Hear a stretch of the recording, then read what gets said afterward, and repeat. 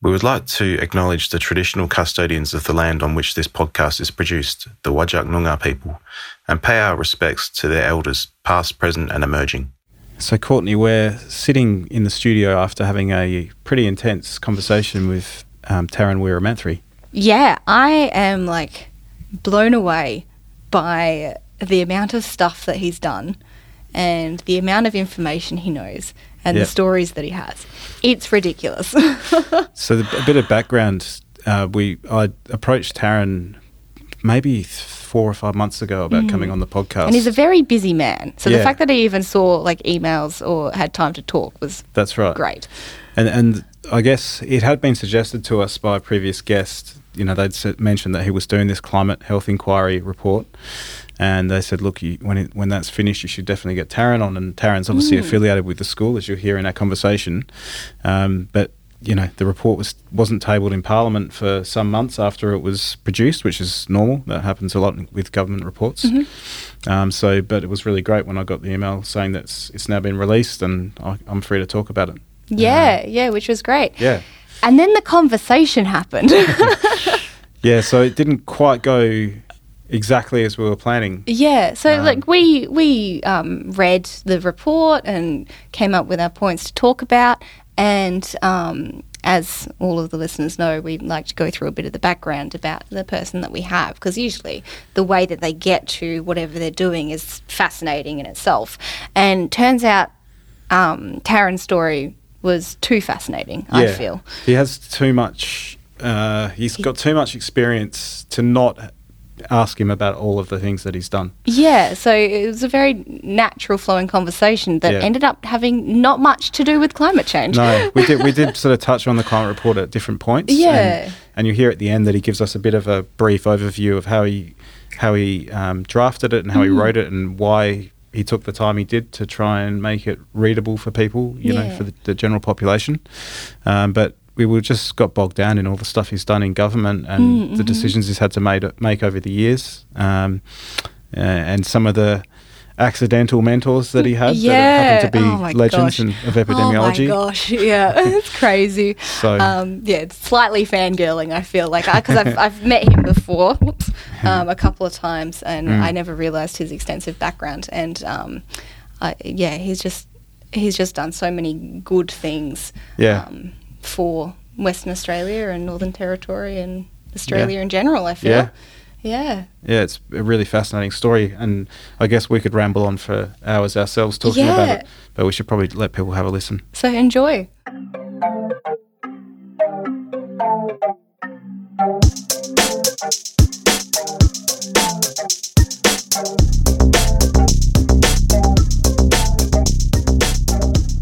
I'm very excited to welcome Tarun Weeramanthri to the podcast. Welcome. Morning, Craig. Yeah, thanks very much for making the time today. Now, your official title is you're an adjunct professor, is that right? Yes, at the University of Western Australia, the School of Population and Global Health, so a colleague of yours and Courtney's. Yeah. And your role within the school, you sit on a advisory council or something like that? Yeah, so there's an advisory board which has been set up for 2-3 years. So I joined that and I've chaired it for the last year or so. Okay.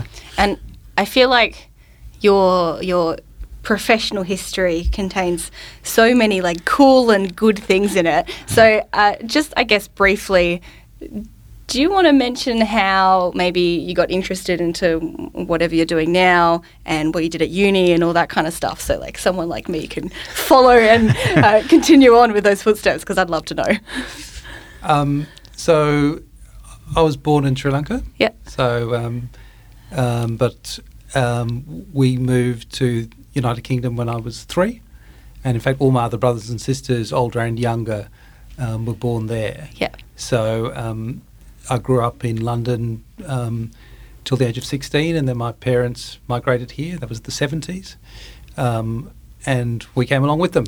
So that was quite an experience. I had a year of school. It was pretty important because one of the reasons I think we left United Kingdom was it was becoming quite difficult for people of colour in the 70s. It was a tough time, and I think my parents thought rightly that there would be better opportunities for us in Australia, and I think that's true. But what struck me when I came to Australia was that, relatively speaking, I was treated pretty fairly and well as a kid in a new school. But there were kind of strange attitudes towards Aboriginal people, which I just couldn't understand. Yep. All right, so I just didn't get that part of the Australian psyche, and I always wanted to know more about that, and it kind of led to a future career in Aboriginal health. So I think I was kind of a jack of all trades and master of none. I was kind of equally interested in humanities and science, and medicine seemed to be a kind of good pathway between the two of them. I was exposed to public health for the first time I think it was at the end of fourth year or something like that, where there was a Cancer Council vacation scholarship offered. Oh, okay, yeah. So it seemed like a good way to earn some money, and you didn't have to go and work on the bins or whatever I'd done the previous year. And that was an incredible opportunity because I ended up working with Darcy Holman, who was a PhD student, and you know how stellar Darcy is. Yeah. And he was very kind as well and a really great guide for me. And so he was doing his PhD, and I did a project on melanoma with him. And his boss was Bruce Armstrong. Oh, jeez. So this this like was royalty of epidemiology. Yeah. royalty. I didn't know that. I was just stumbling into this group of people. But in fact, once you've experienced those people, you are immediately interested. And also public health is kind of a generalist discipline. So you can encompass all of life and work and whatever you're feeling inside public health. And so for a generalist, it was a good landing spot. Okay. So when people talk about a public health physician, is that what they're meaning? Someone who's got an interest just generally in public health who's also a medical practitioner? So I think they mean someone who is a medical. When they use the term physician, they're talking about a medical practitioner who's specialised in public health. Okay. So there is a training program. Right. So it's as much a specialty as any other branch of medicine. Okay. So that training program started in the early 1990s when the Faculty of Public Health Medicine was created. And what typically are the activities of a public health physician? Yeah. So there's an interesting set of skills you need. So everyone's asked to do a Masters of Public Health as a baseline, and then really 3 years of advanced training in various different posts, and people will get experience in working in a health service, doing a kind of public health operational role, which might be infectious disease, outbreak management, contact tracing. We all know about that. But it also might be they come and work in the department and do some advanced epidemiology, or they work on policy, or they go and work in a non-government organisation or something. So the basic skill set is being able to apply public health principles, but also understand the biomedical side of things. And part of the key skill set is actually then communicating that with the public. There's some very, very good spokespeople for public health who are not medical, but there also is a real need at times for medically trained people to stand up because the public does trust that brand. And so you see that with the chief health officers standing up explaining COVID. There's something about being a doctor, for better or worse, that leads to they'll give you an element of trust to begin with. You can't blow that trust, but it's something to start with, and the public likes the doctor word. That's such a cool idea, though, having that combination of like the biomedical trained and then the public health, because I think in like the medicine training that's becoming more and more of a thing. So I've got a couple of friends doing medicine at the moment, and they've had to do public health units and all that kind of stuff since first year. It's just it's a good level of knowledge that they need to really put their medicine to practice. I think it's such a good idea. But just to emphasise as well that, public health physicians are such a small part of the public health workforce. Oh, absolutely, And it's no coincidence that I've chosen to put my kind of spare time into the Public Health Association of Australia because they are a multidisciplinary group. I've put less time into the kind of the doctors only group, the Faculty of Public Health Medicine, to be honest, because you only got a limited amount of time. Of course. And I've got a huge amount of I think the future of public health is actually multidisciplinary training. Yeah. That there'll always be a need for some doctors to go in there. Yeah, definitely. But in the UK, for example, the faculty is open to medical and non-medical people. Mm-hmm. And I think that's the direction Australia should go. Yeah. We tend to adopt quite a few of the UK's policies and directions, don't we, eventually? Yeah. Yeah. So it seems like that's kind of a logical progression. Yeah, it makes sense. So you've just brought up the Public Health Association of Australia. Now, you were recently elected president of the national branch, is that right? Yep, of the National Association. Association, yeah. Congratulations, that's exciting. It's great to have a West Australian in that role. Yeah. So I'm curious how that works. So will you be working with Terry Slevin, who's the CEO, or what's your relationship there? Yeah, so we were on a Zoom call this morning. Terry's the CEO. There's a very small staff of, somewhere around, I forget, but it's, 8 people or something like that, full-time. And they're based in Canberra, but there's a membership of 1,700. So the key is getting the voluntary effort of the whole association, kind of leave it off this small full-time staff. So it's a not-for-profit association. Terry talks about when he goes and talks to a minister or something, he says, I represent an organisation where people pay membership dues in order to get more work, which they do unpaid for the good of others. That's right. So that's the kind of organisation this is. Yeah. So people do congratulate me on becoming president, and that's nice. And I do kind of smile wryly and think, yeah, that's just another, well done, Tarun, you've picked up another unpaid voluntary job, which is fine. Yeah, but it's quite a competitive process. I noticed there were some big names on the short list that people were voting for. So it was quite good to have kind of democracy in action. So it's the first time I've ever gone into a kind of a process where people vote. Yep. So it was kind of a bit uncomfortable, but here we go. We actually had Hannah Pearce on our podcast earlier in the year, who's now working at the Cancer Council, which is the president of the WA Association, I think. Yeah. And she's just won some awards as well or something. I saw it on Twitter. She's won the Emerging Leader Award from Public Health Association. And I've worked closely with Hannah, and she's absolutely fantastic. And she's come onto the national board. Okay. Oh, so cool. It's great. That's much deserved, yeah. What's your I'm sorry, I'm putting you on the spot here. What's your favourite project that the PHA do? Okay, that's a good one.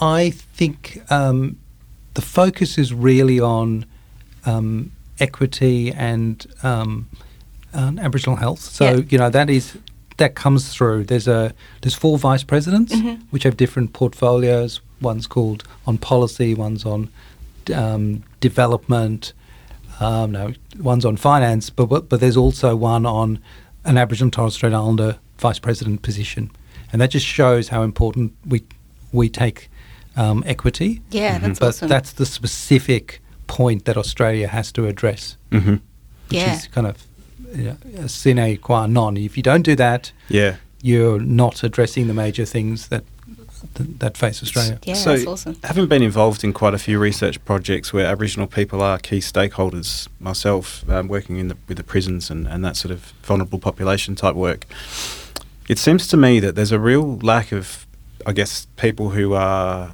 academically trained or medically trained with an Aboriginal background, and it becomes this kind of last minute exercise in trying to find someone to fill that position. And I'm wondering what's happening at grassroots to try and address that gap in future, because obviously that's not going to happen overnight. It's something that needs to be worked on over time, isn't it?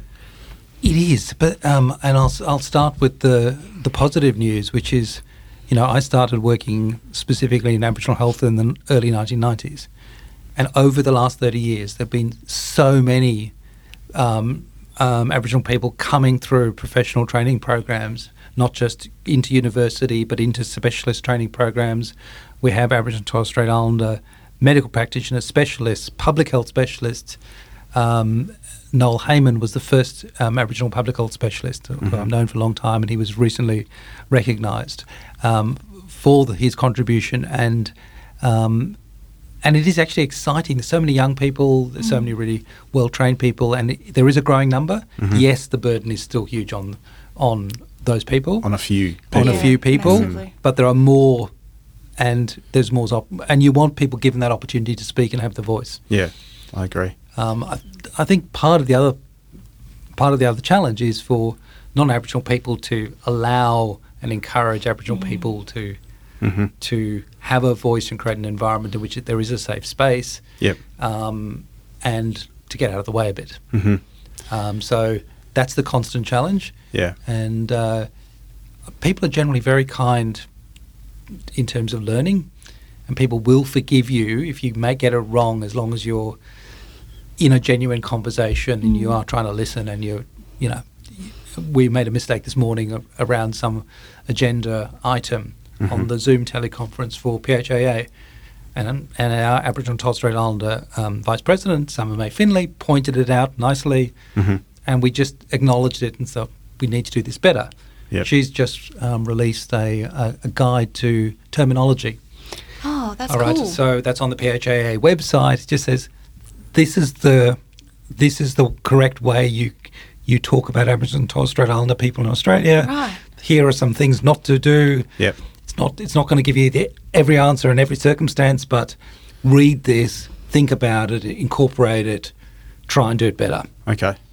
So it's an ongoing learning process. It's hard to keep up with as well as like writing academically the terminology, because I feel like we're pretty slow. I see Aboriginal people referred to differently based on the jurisdiction that the research has been conducted in, because I'm pretty sure in Western Australia we call Aboriginal people Aboriginal, and we don't use Torres Strait Islander, but if you go over to the east, then you have to. Yeah. So I just recently, last weekend, wrote an academic paper, but as I wrote it, I read Summer May Finlay's guide to make sure that at least I was doing my best to get the terminology right. That's all you can do. That's such a good idea.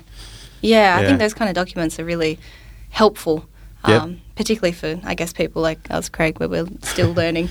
That's right. Yeah. But I guess it'll evolve over time as well. Oh, of course, it'd have to. Trends change and whatever. Yeah.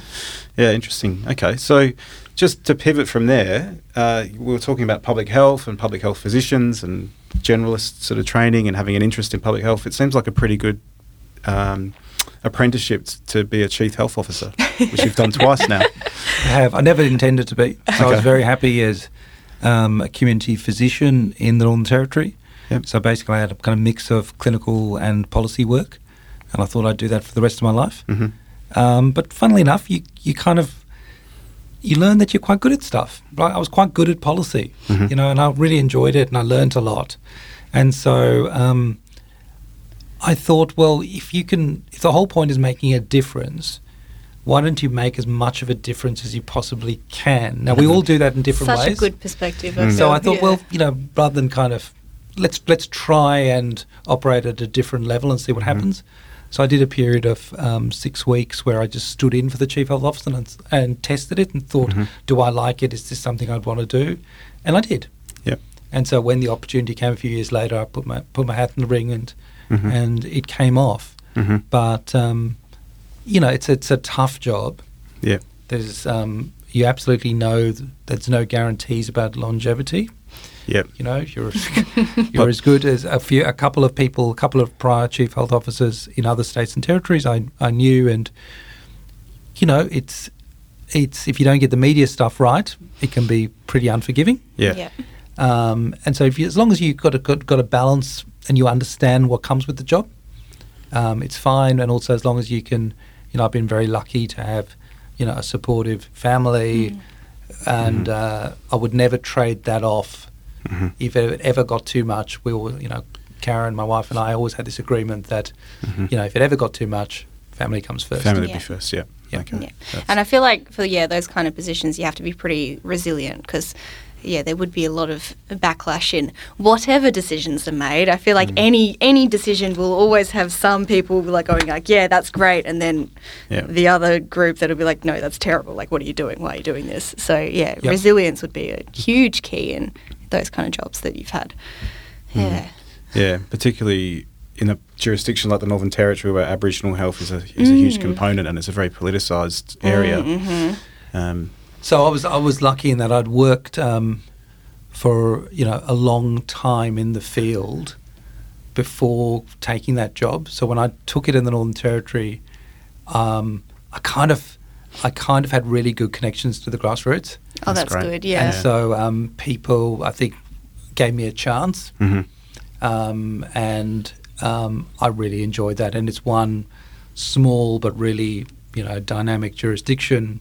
Yep. Aboriginal people make up 30% of the population, so it's not like Aboriginal health's a minority issue, it's a majority, it's a mainstream issue. Yep. And that's partly why I went to the Territory, because Aboriginal health research, which I was doing when I first went, has got so much more prominence there. Yeah. And you make really great relationships with Aboriginal people, and I was on ethics committees, etc., discussing difficult stuff. Yep. There was an Aboriginal health research ethics subcommittee that I was on, which was all chaired by an Aboriginal person, all Aboriginal people on it, and I was the scientific advisor. So as a young researcher, that was a great experience. Oh, yeah. So, so much opportunity, so much fun. Yep. I really loved my time in the Territory, and probably would have stayed there if, again, if something hadn't come up back in Western Australia.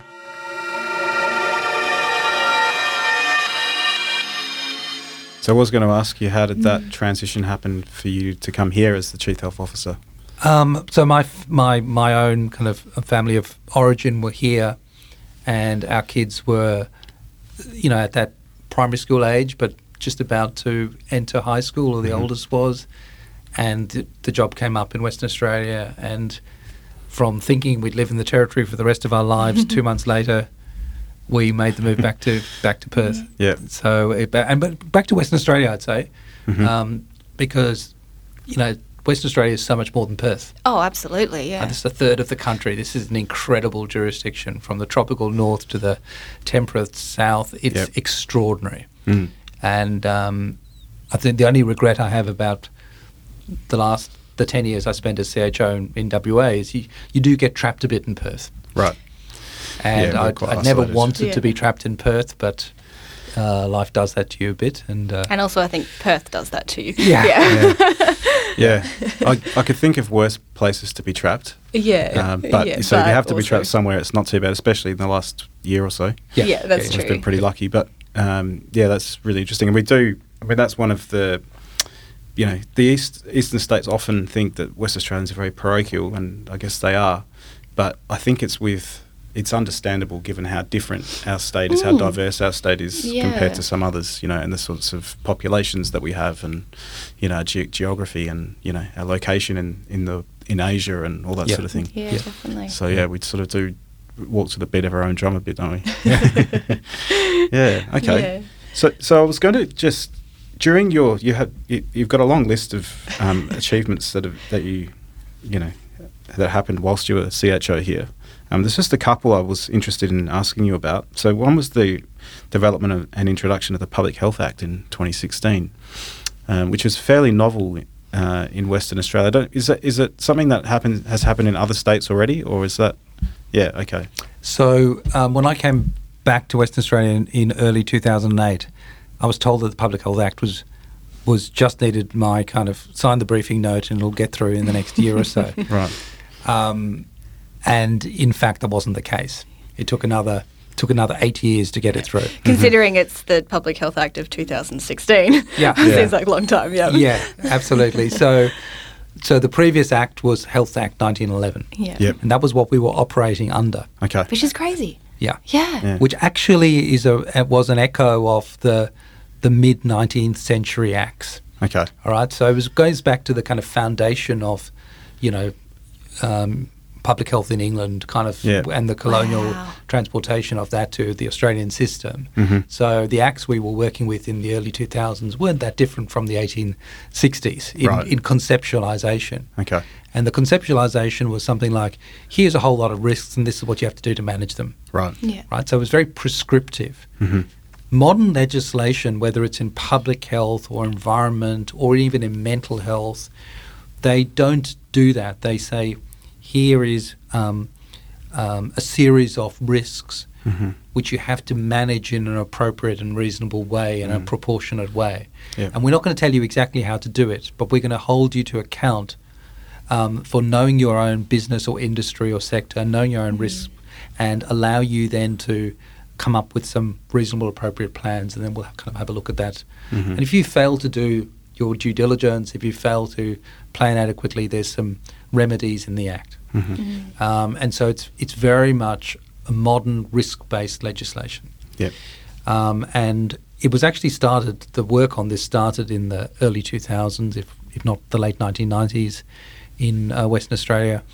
We were leading for a while, but then it just got bogged down. All the other states went past us, and others modelled their legislation on our draft legislation and went ahead of us. So we were one of the last jurisdictions to finally introduce it. So why did it get bogged down? So there was a couple of reasons. One important reason was that there was a whole debate about binding the Crown, which is a legislative thing which says this legislation is so important it should actually bind everyone, including the Crown or government. The state, right. Yeah.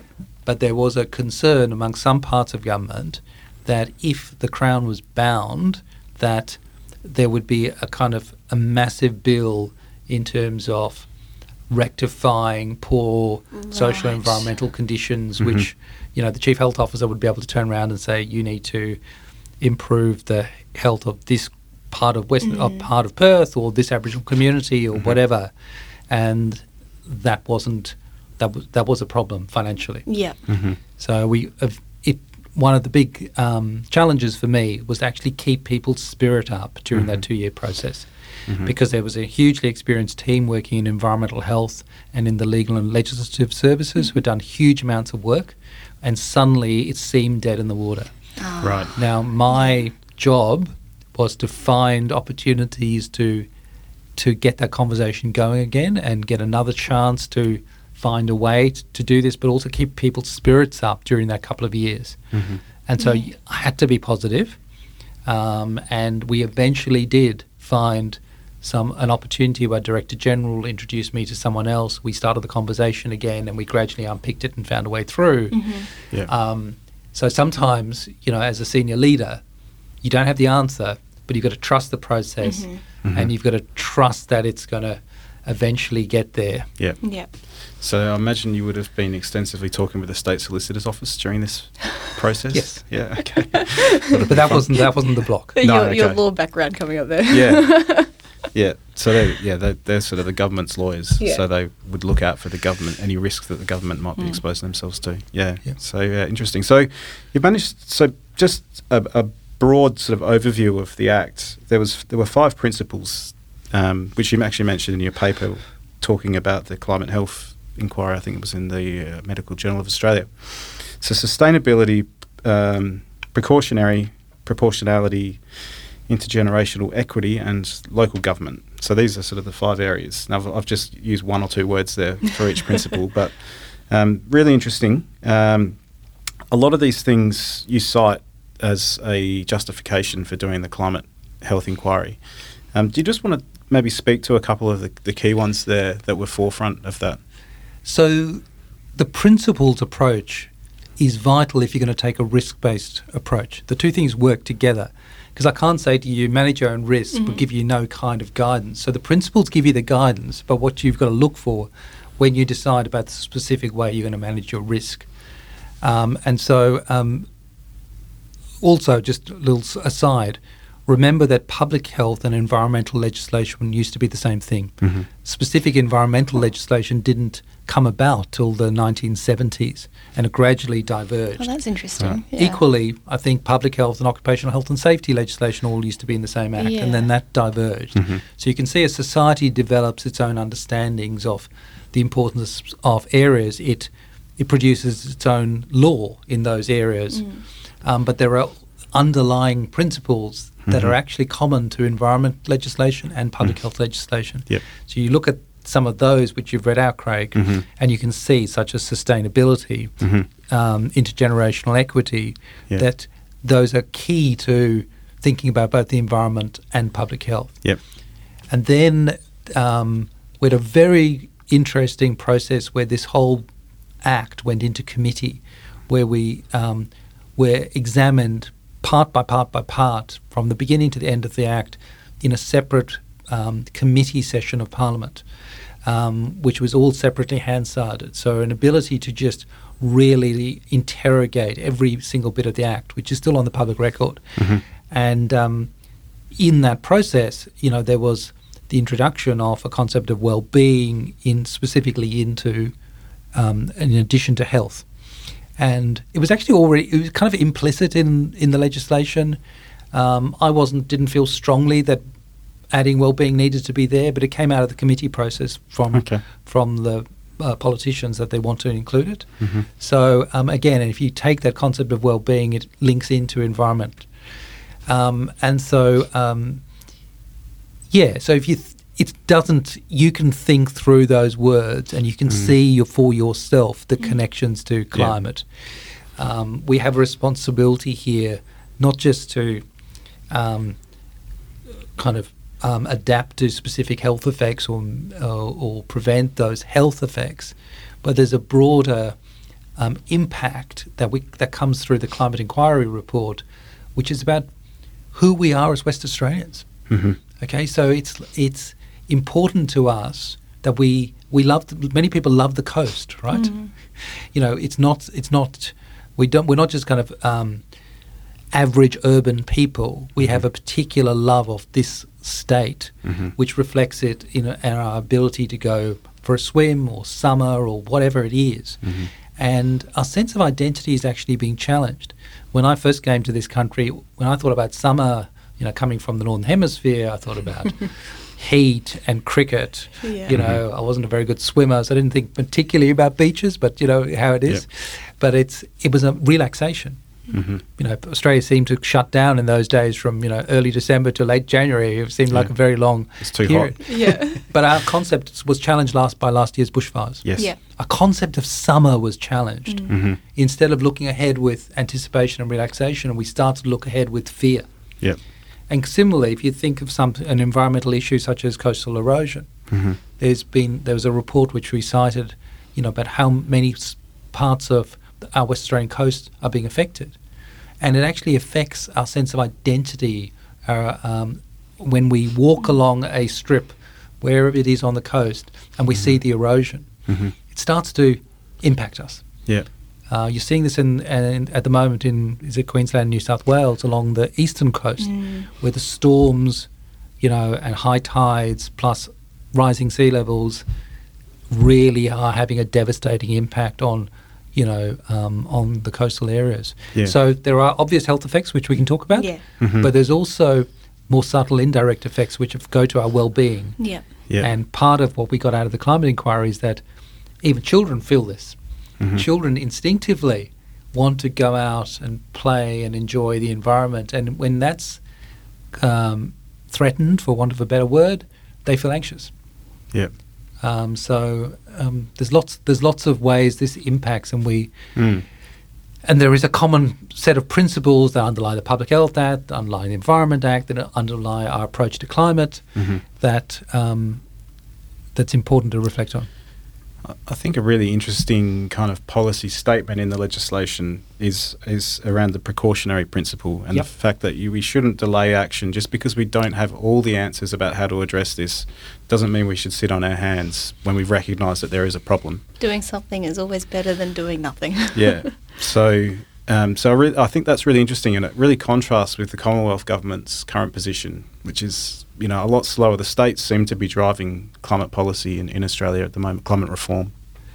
Yeah, look, so if there's one thing that people don't know enough about in public health, which is not taught and should be, is the federal system. Mm-hmm. And I don't think you can do effective public health unless you're a student of the Federation, to be honest. And you're seeing that this year with this creation of national cabinet, etc., which has pros and cons. It's a very interesting constitutional beast, actually. Mm-hmm. And you need to be able to understand that it's not all, it's not actually probably, it's not that mechanism isn't written into our constitution. Yeah, it's completely made up, really.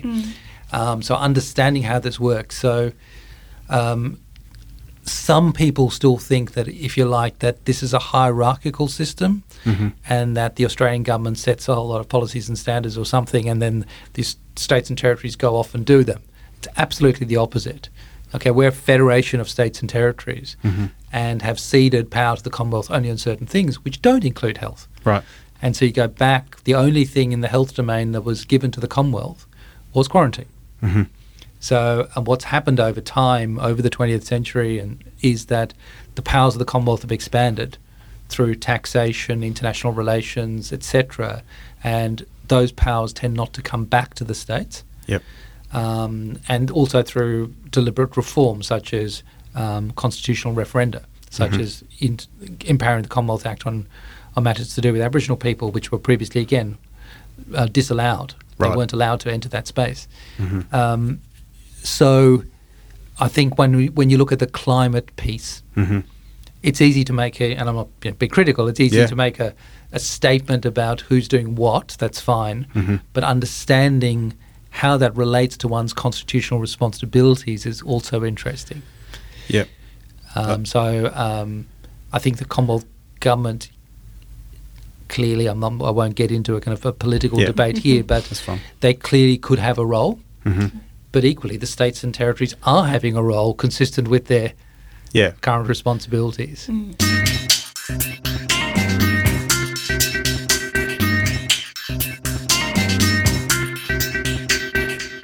I think where the confusion happens is that it's the Commonwealth government that enters into treaties and agreements for, on the international stage. And I think that those signals that they send are pretty strong to the population. And obviously we regard ourselves as Australians, even though we're West Australians, just as New South Wales regards themselves as Australians, even though they're from New South Wales. And I think that's possibly where some of the criticism of the Commonwealth government comes from, is they're looking for a unified sort of message that this is a real issue, it needs to be addressed, it's, we need to take action, sort of thing. And I think that's the framing that is helpful. I mean, it's about signalling and linking and creating more in bringing the population with you, right? And that's an incredibly important role for a national government, particularly in an issue, whether it's climate change or COVID, which affects every country in the world. Yeah. So clearly there's an international dimension there. Yeah. And I do agree with you. That's the role, but it's not the role of the Commonwealth government to do everything. No, it's like appreciate that. We have made progress here. There is a new state climate policy which was released last week. We can welcome that, and we can try and move on multiple levels. And if you get stuck on one level, you work on another. That's part of public health. There's there's almost never a single answer to anything. It's always this comprehensive multi-level approach. Yep. There are short, medium and long-term actions, and you get really strategic and you push on a door, it doesn't open. You push on another door, it opens, and you come back to that first door a little later and push again. Yep. So, you just have to be optimistic, and you just have to keep doing what you can do. Yeah. And I guess the good thing about it is, because it is state controlled, with bunny ears around control, we, as people who live in Western Australia, we can really influence what the state does and what we want to do about it, which can then influence Commonwealth and all that kind of stuff. So what we want as a state can be really important and make a lot of change, which is good. Yeah. Yeah. I think that the Commonwealth government's role up to this point has been to regulate climate change policy by taxation or other mechanisms. But we've seen during COVID that the states actually dragged the Commonwealth government to a public health response that the Commonwealth government hadn't planned on taking. And it seems like climate is going to be a similar sort of process. Yeah, so going back to the Federation, I mean, some people want to just abolish the states, right? I'm not one of them. I love this federal system. Yes, it costs us a bit in terms of, it's slightly more unwieldy, but actually there's huge benefits, which I see as having worked for, state governments for most of my life. And one of them is just what you've said, which is if you're not making progress, but some other jurisdiction is, and there are, 6 states and 2 territories, major territories, then you can point. And you go, and people go, well, why can't we do it over there? So it becomes this little game of people edging forward and no one wanting to be last, not everyone wanting to be first, but people staying in the middle of the pack. And you see that with scorecards, when people have scorecards about how well each state's doing in tobacco control. No one wants the Dirty Ashtray Award. Right? So, and no one wants to be at the back of the pack for climate action. And Australia's seeing that at the moment. We don't want to be seen as being back of the pack. I don't think we want to be at the front of the pack, but if we could comfortably move into the middle, yep, it would probably make our international relations easier. Yeah, I definitely agree. So just before we discuss a couple of specific points on the Climate Health Inquiry, I think there was a couple of practical examples where the Public Health Act or its predecessor were in use when you were Chief Health Officer. And one of those was the opening of Elizabeth Quay Water Park, which made it into the news because it had to be shut down again not long after. And there was some suggestion that the government of the day might have pressured you into making a decision. Do you just want to give us a bit of insight into that now that there is actually a different government in power? Yeah, but happy to. Look, you have to, we talked about it earlier, you have to make decisions when they're in front of you. Yeah.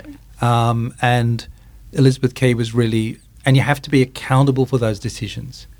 And you have to be I really believe in transparency and accountability. So I welcome what happened afterwards, which was a really, in detail examination of the decision-making process that was done by Parliament, actually. Okay. So it did become political, but then it was examined over and over again through various parliamentary committees. And I was absolutely confident, I was absolutely comfortable with that level of scrutiny and, it's all on the public record. And I just point people to what we put on the public record. Yep. But in terms of the decision, it was a major project, the opening of Elizabeth Quay. The government has a right to ask for, the government or the proponents have a right to ask for a decision. Yep. The decision is the water park ready to open? And the decision-making authority is clear. It was myself, but supported by a whole expert team in environmental health who were giving me advice on a day-to-day basis about a whole range of different things, right? So this is one of many decisions. But you get, in terms of those day-to-day decisions, you get very comfortable working with people and understanding and trusting their expertise and knowing that they really know their stuff. And environmental health is full of people who really know their stuff. Yep. And water quality is one of them. You don't have control over everything. So in the lead up to the opening, we wished, as a public health regulatory body, that the proponents had worked with us earlier. I think that's very fair to say, and we made it known that we wished that they'd come to us earlier. So who are the proponents you're talking about? I think it was Metropolitan Redevelopment Authority, I think, at the time, and had some fairly frank conversations with them. But in the end, a decision has to be made, and there was a process in the weeks up to the opening, and I had to gauge, is there any risk to the public because this water park's opening? And with all of the evidence in front of me in terms of the testing results, what have we done, etc., and the advice of my team, I said no. This can open now. There's a test that you do as a decision maker, which is the first test is around public communication, and you say, the test is, do I need to go public on this? And the answer is yes, if you want to go home and tell your family about it. If you want to go home and tell your family about it, you should go public. Okay. And equally, the test of any decision that affects the public is, would you want your own kids to go there, or your grandkids, or whatever it is? Would it be safe enough for them? And so those are the kind of tests you have instinctively. And if you're not sure and you can't say yes for certain, you don't do it. Right. But I made a decision. I think it was proved correct. But it was examined over and over, because a few weeks later, we did get a positive result that we did mean we needed to shut the water park down, and we did. But then that fueled perception that the initial decision had been wrong. Right. Yeah. But and you got the media intervening events caused something to happen down the line, but at the time your decision was justified. And we absolutely, I remember going into the park and going underneath into the kind of engine room, and we get to know this stuff in a lot of detail. One of my key principles was always go and visit. Any issue you're dealing with, if it's a problem and it hasn't been sorted out quickly, go to the site. Because there's always stuff you pick up that either conversations or just looking at the environment that you weren't aware of through a briefing note. Yeah. And it is true, they had probably underdone their filtration capacity. Yeah. Mm-hmm. And that was why we'd got some problems in the lead up. Mm. We thought we'd fixed it, but then they came back. Okay. And we absolutely required that was fixed up before we let them reopen, and they did, and haven't heard of any problems since. Well, I mean, that's the thing. Like, I remember when all this kind of happened, all of the Facebook posts and all that kind of stuff that happened, but I really don't hear about it anymore. And as far as I'm aware, people really love the place. Yeah. So, it all ended well. I cycle past it on the way to work a few mornings a week, and there's always still going. people there, and it's good. On a slightly similar note, there was obviously a bit of controversy around the opening of the Perth Children's Hospital due to the water again. And I believe you were in the hot seat once again when that was going on. Did you get any labels about being the water quality guy? Inside, there's always a certain amount of dark humour that occurs within any organisation. Of course. And, at the Christmas Awards, the DG would give me the Water Award or whatever it was. So nice. I've got a few of those sitting at home. Yeah. And in a funny kind of way, Elizabeth Quay was a bit of a prelude to the Children's Hospital, and that was on an even bigger scale. Mm-hmm. Again, you have to know your stuff in terms of, in that case, it was, again, environmental lead contamination. You have to understand Australian standards. You have to understand epidemiology. Mm-hmm. And you're responsible for the decision. I'm very proud of what we did with the Children's Hospital. Yeah. People again said that it couldn't be done. Mm-hmm. There were a dozen independent consultants' reports that hadn't got to the bottom of the problem. Mm-hmm. What people don't realise is that for a long period, the health department was not in charge of this and did not have control of the site. Okay. So it was being done as as a kind of an engineering construction issue. And it wasn't until health was given control of the whole process that the Minister of Health then allowed me to go in and do a month's control of the site and study where we sorted out what the problem was. So you managed to isolate the source of the issue. And part of it was that whole go in, have a look with your eyes. Yeah. And we saw something that others hadn't seen. Okay. Which was that there were these boxes next to each of the taps. And we said, what's behind that? What's in that box? Mm-hmm. And people go, it's the thermostatic mixing valve assembly box. Right. Well, can you take the lid off? Let's have a look inside. Mm-hmm. And when we looked inside, it wasn't what was in those boxes was a lot of brass. Right. Yep. And they were saying, no, it's not brass, it's stainless steel, because that's what they said. That's what it's supposed to be. That's what it's supposed to be. So in retrospect, there's a whole series of things about, authentication or certification, about parts, are things as they say they are meant to be. Mm-hmm.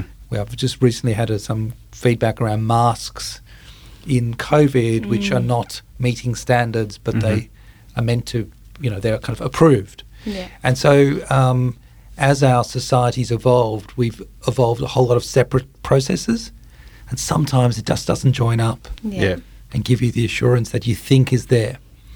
And different people have different responsibilities, but our eyes told us there was something next to the taps. Yeah. And then we did a series of, it was only a small team of 5 or 6 of us, and over a month from beginning to end, and we tested the lead concentrations as you kind of aliquot water out of the taps, and we traced the high peak concentrations back to the distance from those boxes to there. Right. We sectioned these parts, and we could see that how they had been corroded, and there was a process of dezinkification. Mm-hmm. So we did a whole lot of really good kind of nice science, but we also did a whole lot of really fun epidemiology. Yep. Put it together and said, we think this is where it's coming from. Yeah. We had run a baseline set of tests, and the success rate was 70-odd%, right. Low 70%, and that clearly wasn't good enough. You needed to get it above 95%. Mm-hmm. So that was our baseline, and people said, your testing is wrong. You put the decimal point in the wrong place. They wanted to do everything except fix the problem. Yeah. And all the critique was of me as the regulator, right? And they said, you're setting too high a standard. It's too high of a standard for a Perth Children Hospital. Yeah. The government were absolutely fantastic. They backed us to the hilt. Great. Yeah, nice. And they committed to replacing over 1,200 of these boxes locally by a local manufacturer who resupplied it. Replaced the boxes. 6 to 8 months later, we retested 98% compliance. The hospital opened. Ready to go. Yeah. Ready to go. Yeah.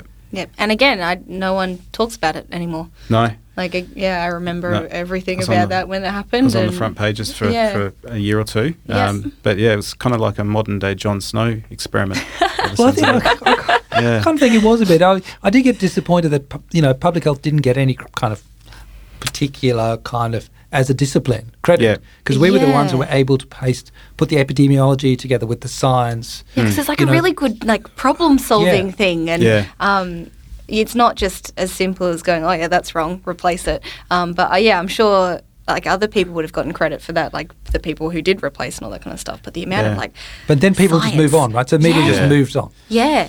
Well, all they're interested in is how much the government's going to get stung by the contractors and who's going to sue who, and they don't actually think about who solved the problem. But imagine if just the hospital just decided to completely shut down and not do anything. Then there'd be so much more backlash and issues, and what we can do with the space and all that kind of stuff. So, the amount of problem solving, totally worth it in my mind. Yeah. Have you told that story publicly? People inside kind of know the story. I've written a little bit about it in a paper in the Gordon Oration for the Public Health Association, which we published last year. I wrote it because no one had ever discussed it. Yeah. Okay. And I thought, actually, public health.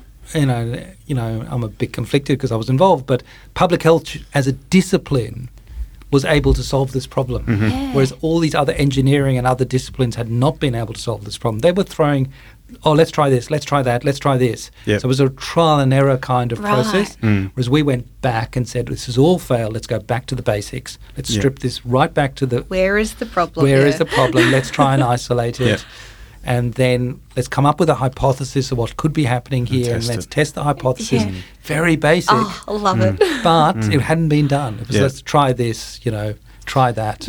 Looking for a quick fix, basically. Yeah. A cheap fix. That's what most of them are looking for. Yeah. Yeah, fascinating. So that's an exclusive. Yeah. You heard it here first.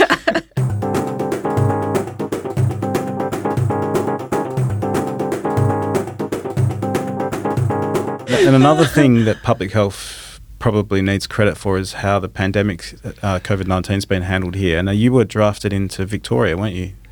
So let's start with. I think I've been out of the public sector for a couple of years now. So mid 2018, I stepped down, and so credit to all the people who have done the hard work in government. So again, there's another public sector has stood up. Yeah. You don't look to the private sector in the time of a pandemic, by the way. Yeah. And so well done. And I was always unbelievably proud to be a public servant, and because I used to get to work with really great people. And the same is true. So I was drafted in to help with Victoria when their case numbers were going up in late June, early July. I spent 3 weeks there. And there's been a number of inquiries since then. It was a really tough period. You're right in the engine room, and all the signals are going off, and people are sweating under pressure, and you're not sure whether you can turn the ship around. But all hands are on deck or in the engine room, or whatever the analogy is. And eventually got there. Yeah. Not without huge cost. To obviously the Victorian community, and you really feel for the people who in the aged care homes who passed away and their families, and that's a lot of people. Yep. So we never want to go through that again. I would say that with the benefit of hindsight, and it's written in the reports from the latest came out a few days ago from Victorian Parliament around contact tracing. It was an open secret for 20 years that Victoria had underinvested in public health. Yeah. And I knew that. I'd been involved in multiple reviews of the Victorian system when I was in the NT and in WA as Chief Health Officer. And there was a clear difference between the level of investment in Victoria compared to other states and territories, and that level of investment eventually catches up with you. Caught up, yeah. And yes, you can throw, lots and lots of money afterwards, but it's at a cost, and you're not going to, you need good quality people as well as numbers of people. And I feel like that's kind of a main message of public health as well. So I guess Craig and I were talking about this when we were walking over to this little studio, is that prevention is really a major part of public health, whereas treatment, you're allowing the problem to happen and then you're treating it afterwards. And I feel like that's kind of the same thing with money, is like if you invest in your public health systems and your hospitals and all that kind of stuff, then they can prevent those future problems from happening rather than seeking a treatment after something's already happened. So that might be related to Victoria with the it also relates to what you're doing in universities, right? So you're training the next generation, you're investing, because we're a knowledge industry, right? You need people with knowledge and able to apply it. So the role of universities in terms of Masters of Public Health, etc., is incredibly important. When I came back to WA, I was just blown away by the number of absolutely fantastic young people there were who were really well trained and increasingly trained in two disciplines. So they'd be trained in public health and be trained in something else, and they'd bring their skill set together. One of the reasons multidisciplinarity works is that you need people to bridge gaps between disciplines to get answers to stuff. So you saw that with the Children's Hospital. You needed people with different disciplinary skills brought together. You need this for almost every public health problem. Even when you get vaccine, when we think about vaccine rollout, you're going to need social scientists, behavioural scientists, psychologists, all lots of people, communications, engineers, logistics people. Oh my goodness. That's why for public health it is so fascinating and so challenging. But you do need a prior level of investment. You cannot just turn on the tap. It will be rusted by the time you turn it on. That's what happened in Victoria. Especially when it seems like their system is so centralised that when the regions started having problems, they didn't have people on the ground who knew who to talk to get something happening, whereas New South Wales seemed to be the opposite of that. And that was clear to everyone, including in the system. But it's just sort of caught up with them eventually. But now they to their credit, over the last 6 months, nearly all of the problems that were identifiable then have been addressed. Okay, that's good to hear. They've done well. Up to and including splitting the big department into two departments. Right. So there were, many problems that needed to be addressed. And they have been worked through in the last 6 months, and thank goodness we're now out the other side of this. And maybe Victoria will teach us lessons from here on in. But there is, going back to the Public Health Association, there's been a couple of national cabinet statements in the last year where people have talked about the importance of the public health workforce as critical. And so I was part of a national contact tracing review as well, where we went around and looked at contact tracing capacity, and we made the same points about public health expertise. It's not just about technology or turning on information systems that's important. It's also about the expertise to use them. Having said that, what the Public Health Association will be talking about in the next week or so is that commitment has not translated into anyone's budgets about actual investment. So it's very easy to say, yes, we should do this, but then you need to follow that gap to, well, what are you going to do? And usually the way that's represented in our society is through the budgets. So always follow the money. You do it at home, you do it at work, follow the money. Interesting. So we're probably getting close to the end of our conversation. So we just wanted to finish off with a couple of points about the climate health inquiry. Did you want to? I'm gonna butt in here. Having read the article, and it's 178 pages, and I tried to read most of it, and I got through the actual report. 178 pages. Got through maybe 3/4 of it this morning. If everyone kind of agrees, it might actually be better to have that as a separate episode, because I feel like there is so much there to unpack, and this in itself, I feel, is a really good episode. Like, there's so many stories and all this kind of stuff. And I actually think that maybe we should have a separate episode. Yeah. But that's up to everyone here. So we can go for like another 15 minutes and talk about it, or we could have a separate episode. So I'll be happy to come back next year. Can I give people a little clue here? Yeah, absolutely. Okay. If everyone is happy with that. So I didn't expect people to read the 170 pages, right? Yeah. In fact, it's well structured. You can go to the bits that you're particularly interested in. And it's so easy to read as well. Right. Though. Yeah, it's so easy to read. I put all of us as a team, put all of our effort into making it readable. Yeah. Okay, but I want to tell you what it is and where to go. So the first thing I'll tell you is go to the executive summary, which is, and that in there is a chapter by chapter narrative over 2 or 3 pages. That was written for you, for the listener out there. I wrote it and sweated blood and tears to describe a narrative. And it's going back to our, I said I was interested in humanities. I wrote that narrative based on my reading of Victorian novels as an adolescent, in which there's, at the front of these Victorian novels is a kind of a story about what happens in each chapter. Right? And I used to love that because it tells you what the main character is going to do and what happens to him or her, and some extraordinary event that happens and whatever. Plot twists, etc. And it's all up in that front bit. Yeah. And so chapter by chapter what's going to happen. I wrote the 10 chapters, the summary, in 2 or 3 pages to do precisely that. So the story of the whole report is encapsulated in that chapter narrative, which is 3 pages. Yeah. That's where to start. Yeah. The other thing to realise, and we can come back and talk about it next year, I'd welcome that, is that if you think about a process of change, and someone told me this a few weeks ago, so I'm just using their framework. There's 3 things. One is all of the kind of the data, the technical stuff, all the facts, if you like, on one side. Yeah. Which is what we have experts for, right? Whether it's environment or health or whatever. In the middle, and this is where the Climate Health Inquiry report is the story, the narrative you create out of that mess of facts. And part of it is we haven't agreed on a climate story yet. But this story in this report is about Western Australia, and it's about climate here and climate now. Okay, it's not about the future, it's about right here and now. And all the voices from all of the people who made submissions and came to our hearings are captured in this report as a story.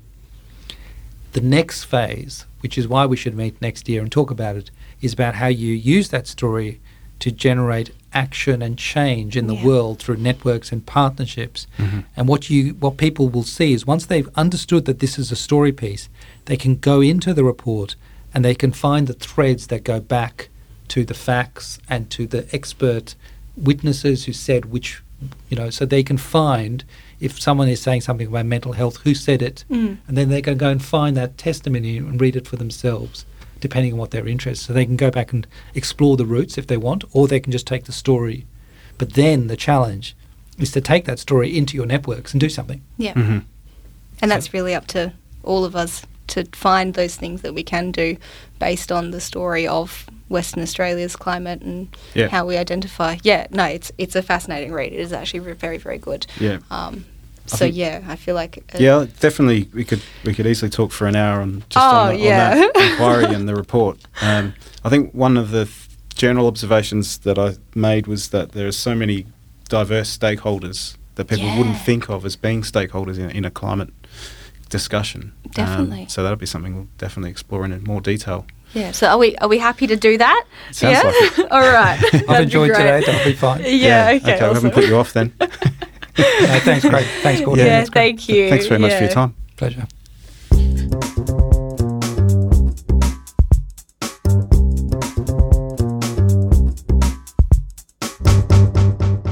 So that was our conversation with Tarun Weeramanthri. What did you think, Courtney? Oof. All right. So that was very, very interesting, and I just have so many questions. Yeah. And now I don't know what to do with myself. Well, what you can do with yourself is do a bit more research on that climate inquiry report. Yes. Because we'll be discussing that in more detail in a future episode. Which is so exciting. I'm very curious to see what the story is behind forming this document. And it is such a fabulous read. I have read it. It took me about an hour and a half to get through the whole thing. It is very easy to read, but so fascinating. Yeah. So, it's great that he's able to come back on and explain that to us, which was our original point. Yes. And, there were a couple of things in the report which we'll obviously talk about with Tarun in more detail in the next episode. And he mentioned that he was going to come back next year. This episode's actually coming out next year. But it was recorded at the end of 2020. Yeah. But you are listening to it in 2021. But a little bit of light reading. So one of the topics that really interested me in the report, one of the findings and the recommendations, was how important a role Aboriginal people could play in our climate management and the management of our resources and our land and whatnot. And it sort of harks back to the traditional knowledge and experience that they've had over thousands of generations of managing the land before white settlers arrived, and obviously changed a lot of the landscape in Australia. So it's a different country now than it was in 1788. Yeah. But a book that people might be interested in doing a little bit of pre-reading in preparation. You've got pre-read. Oh, that's hilarious. It's by a guy who I think he's an anthropologist that used to be at the Australian National University in Canberra, a guy called Bill Gamage. And he wrote a book back in 2012 called The Biggest Estate on Earth. And he's used the term, so he says how Aborigines made Australia. He's used the term Aborigines. We wouldn't say that these days. We'd say Aboriginals or Indigenous people. Yeah. But that's the title of the book. It's definitely worth a read. And basically what he did was he went back through all the artwork that a lot of the early settlers painted and drew when they arrived in Australia, of how Australia looked at the time.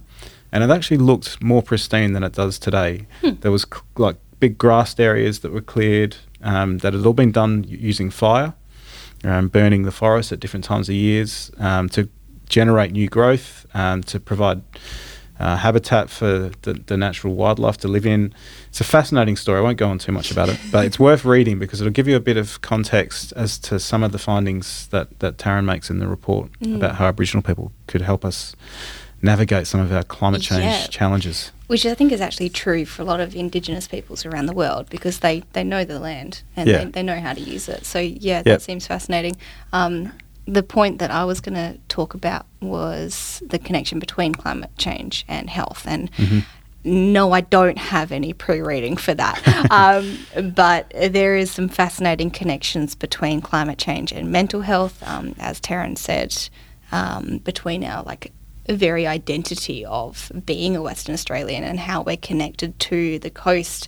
And, Western Australia has the biodiversity hotspot in Australia, and I feel like everyone's very protective of that, and climate change threatens that.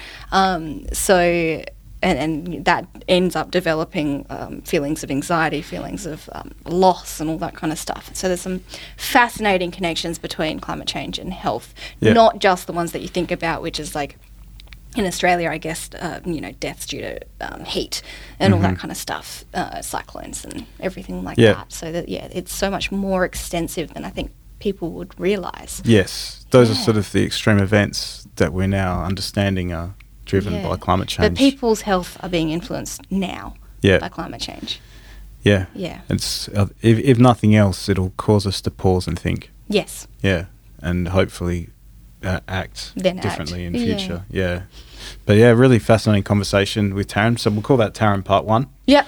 And then I imagine the sequel will be as interesting, if not more interesting. Oh, I'd say so. Yeah. I just have more questions now. Yeah.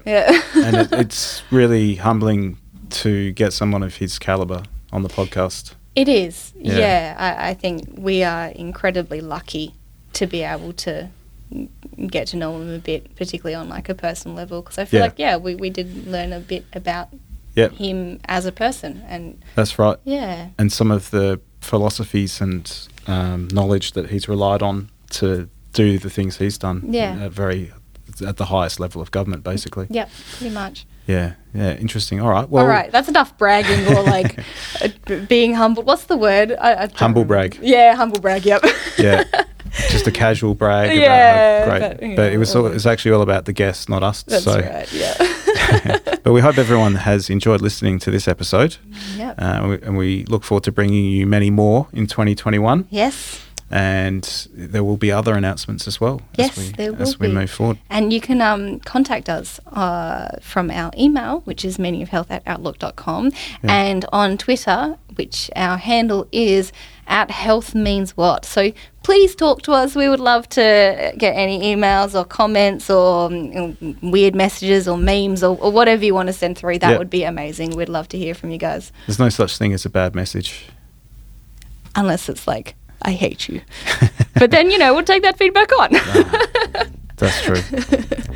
Anyway. All right. See you in the next episode. Cheers. The Meaning of Health podcast is produced with the support of the School of Population and Global Health and the Education Enhancement Unit at the University of Western Australia. The podcast is produced by Craig Cumming and Courtney Webber, with music by Craig Cumming.